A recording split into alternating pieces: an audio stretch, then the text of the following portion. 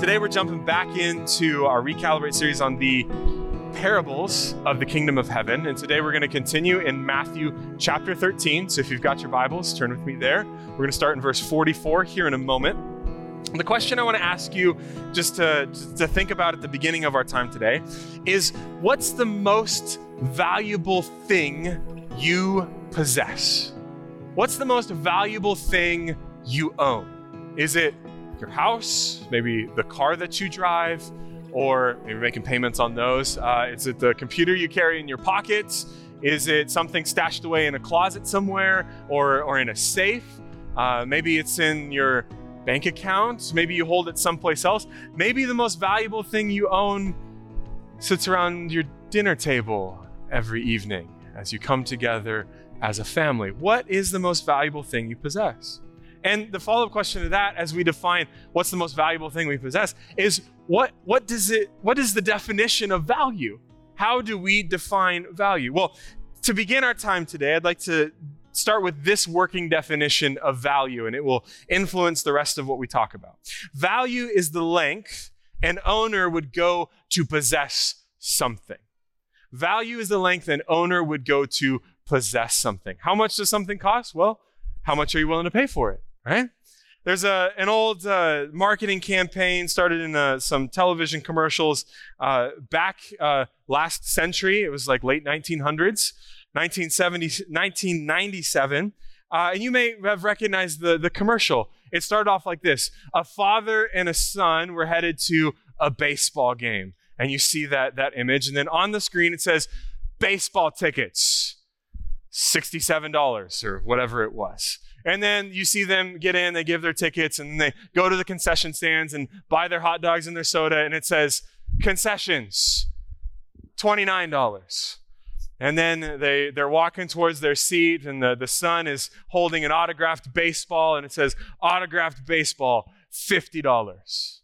And then there's this moment where the father and son are seated in their seats at the baseball game, and you see them having a conversation. And it says, conversation with someone you love, priceless. There are some things that money can't buy, but for everything else, there's MasterCard, right? That has become a big campaign for MasterCard, and immediately, as soon as that commercial went out, other people were making their lists, and maybe you made one of your own of what things cost, and then what's really important to you is priceless. Today, we're going to talk about priceless grace. So if you got your Bibles, open up with me to Matthew chapter 13. We'll start in verse 44. Matthew chapter 13, verse 44. It reads this way. The kingdom of heaven is like a treasure that a man discovered hidden in a field. In his excitement, he hid it again and sold everything he owned to get enough money to buy the field. This guy is likely hired to plow this field. And as he's working that field, the plow behind some oxen, or maybe he's digging it himself, he hears clink. Oh, there's something underneath the ground. And quickly, he digs down and finds some type of wealth and money hidden in the ground. You see, during this time, the governments and the governing agencies, things were a little bit volatile. We know nothing about that today, I know. But things were a little bit volatile. And the way to protect your wealth and to make sure that when a new king came into power, they couldn't overtax you or take their portion and be like, I just got this nice thing. What you would do is you would hide your wealth in the ground. The challenge is remembering where you hid your wealth, right? You've probably got something in your house like, where did this thing go? I was hiding it for a reason and now I can't even find it. And he happens upon some treasure that somebody else has hidden. And in that time, the ethic was not like it's today. It's like, let's find the rightful owner. According to rabbinic law, if you found something in the ground of this type or money scattered around, you could claim it as yours. And so he very quickly, not trying to dig it up and take it, what he wants to do, he says, I know there's a treasure in the field. I don't want to just own the treasure. I want to own the whole field so that I can come back, I can dig the treasure out of the ground and do with it what I'd like to do. remember when I was a kid, probably 7 or 8 years old, my parents gave me a metal detector. Did anybody get one of those when they were younger? All right, and you have a little stick and it kind of beeps or a little light comes on, and I was super excited to take this into our backyard and find somebody's hidden treasure that they had obviously put in our backyard, and it was gonna be great. So I take the metal detector out, and I'm kind of going here and there, and it's like beep beep beep beep beep beep beep beep beep beep beep. Oh, there's something there. So you get a shovel, a little hand trowel, and I started to dig, and I dig and I dig, and I pulled the dirt out and I go beep beep beep beep beep beep. It's not beeping anymore. Well, maybe I dug it out. So I go to the pile that I dug out, beep beep beep beep beep beep beep beep beep. All right. So I got close and kind of through the mud, I knew that I had found something of incredible value, right? And I pick it up off the ground to realize it was a rusty staple. I was like, okay, let me try again. Going around in the yard, and oh, there's a screw. Oh, there's a nail. Oh, there's a penny from whenever, when they were still metal and detectable. And I didn't find any treasure in the backyard. Only a few little pieces here and there. But you know that moment when you're looking for something and you happen upon it, and maybe, just maybe, this is of value.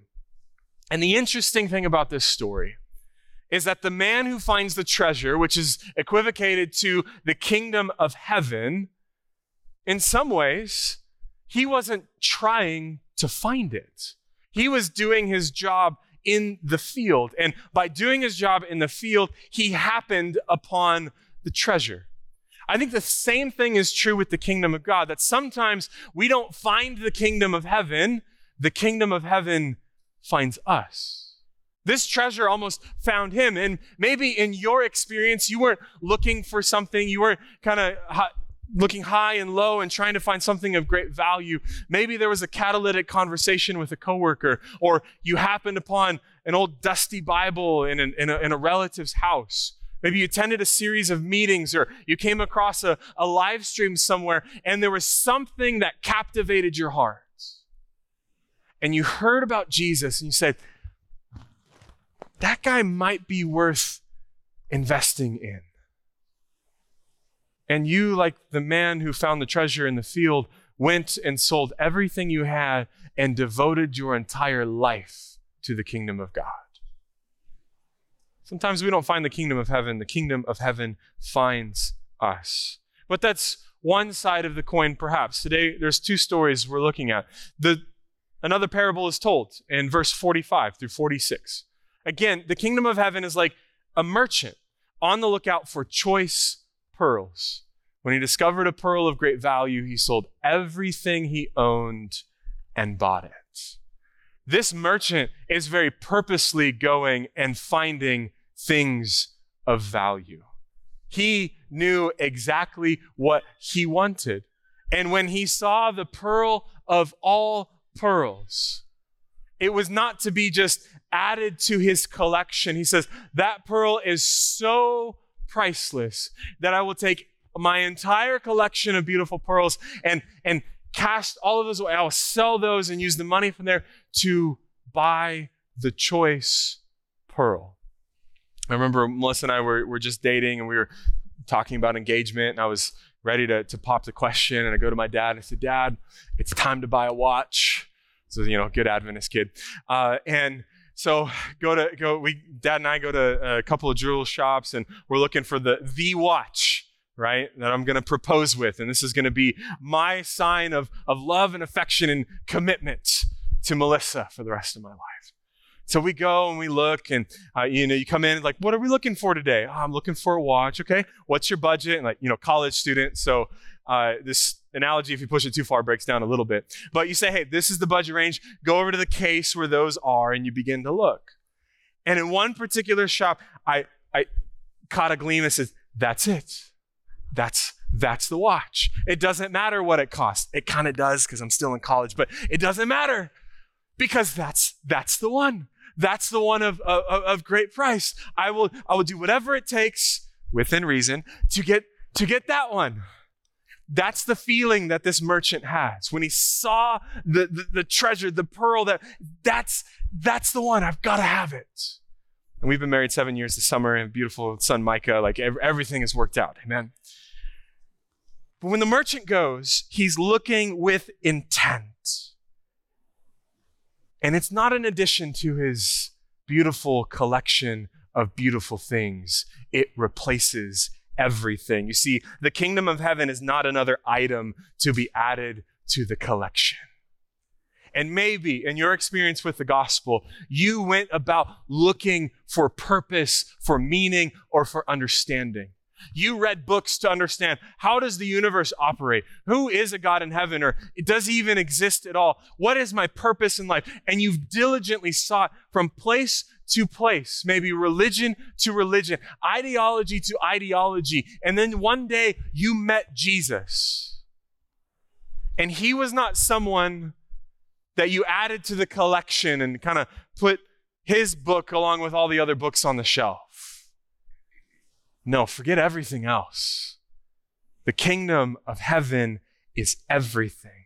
Like how N.T. Wright puts it in the book Matthew for Everyone, his commentary on Matthew. The gospel of the kingdom isn't a pleasant religious idea that you might like to explore sometime when you've got an hour or two to spare.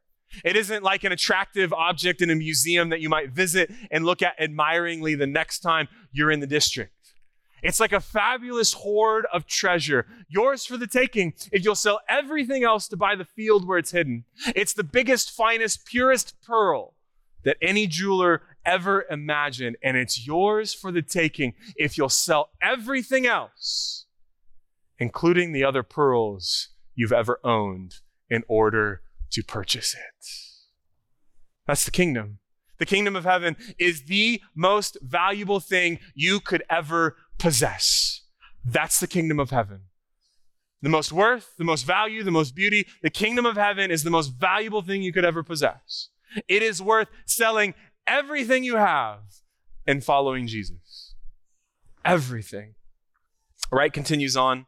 There is only one great pearl. There is only one hoard of treasure, and everything else is as nothing beside it. The pearl, the treasure, is the gospel of the kingdom, which Jesus was announcing and embodying.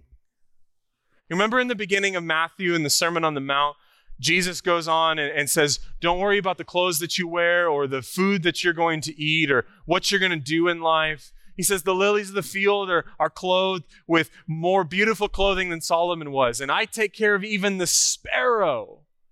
How much more will I take care of you? Seek first the kingdom of heaven. And then what? Everything else will be added to you. See, this is paradox in our mind that we think that if we have to sell everything in order to invest in the kingdom and we follow Jesus, that we're going to be missing out on something else. That Jesus is, he's a nice man. He's a wonderful savior. He's going to do something for my life. But I want to hold on to something else for a little bit. He can't possibly take care of everything in my life that I care about. But Jesus says, seek first the kingdom of God, and everything else in context means all of the cares of the world, of what you wear on your back and the food that you eat and what it means to live. All of those things will be added to you. Because the beautiful thing about the kingdom of God is that it's not an addition to your life, it's a multiplication of your life. For from the kingdom of heaven flows all other treasures. You want to live a good life? Seek first the kingdom of God. You want a good marriage? Seek first the kingdom of God. You want to raise godly kids? Seek first the kingdom of God. You want to excel in business and what you put your life to make money? Seek first the kingdom of God. Everything else will be added to you. The kingdom of God, the kingdom of heaven, is a level set that when we seek it first, all the other priorities of our life fall into place. You want to live on purpose? Seek the kingdom of heaven. I like how Ellen puts it in Christ Object Lessons, page 117. We cannot earn salvation, but we are to seek for it with as much interest and perseverance as though we would abandon everything in the world for it. Salvation is your free gift. Accept it in the name of Jesus today, and it's yours. But you will spend a lifetime understanding what the fruit of salvation will do in your life. That is the perseverance she speaks of. to abandon everything else and say, I'm going to live on purpose in this direction towards Jesus. There's something inside all of us that compels us to want more. We want meaning, we want purpose, we want value. There's a reason we get out of bed in the morning, even if it's just to pay the bills. We desire something beyond us. And we can spend all of our lives seeking after those things, and it will be trying to grasp the wind in your hand. We're in Texas. We know a little bit about wind, right? We experienced it last night. Try to grab the wind. You're not going to get it. And humanity in general has built systems of economy and commerce where just about anything you could ever want in the world could be at your doorstep in 2 days or less. Thank you, Jeff, right? We're living in a world where humanity has stood up and said, we are going to take care of ourselves and we're going to use the resources of the world, which you and I benefit from for all the many wonderful ways. We go to the grocery store and there's food on the shelves. But the challenge is that we could look at those physical, material things and say, that will save me. If I can buy enough toilet paper, I can survive the pandemic. You remember that? I know it's kind of fuzzy now a little bit. If I can buy enough of this, if I can have enough of that, then I will make it through life. Jesus says, no, seek first the kingdom of heaven. There's this beautiful chapter in the book of Job 28, and it's kind of stands by itself because scholars don't necessarily know who's speaking it. It could be Job, it could be God, but there's this beautiful kind of pause or intermission in between Job's friends going back and forth with him and God interjecting. And it says this, people know where to mine silver and how to refine gold. And the next several verses talk about all the different wealth that you can get and how the world has all these resources and we know how to access all of that. But in verse 12, all of it comes to a crashing halt with this question, but do people know where to find wisdom? Where can they find understanding? And this passage, I love this passage because the mine is personified, where you get the gold and the silver. The mine pops up and says, we've heard about wisdom, but it's not found here. And then Sheol talks and says, yeah, we've kind of heard about that thing, but we definitely don't know what it's about. And verse after verse say, you can't find wisdom here, you can't find understanding there, you can't find there. And at the end of this chapter, it says, the beginning of understanding, the beginning of knowledge, and wisdom is found in the fear of God. Seek first the kingdom of heaven, and all will be added to you. So what do we do with this something inside of us that compels us to be good people, that has us strive for excellence and for purpose and for more?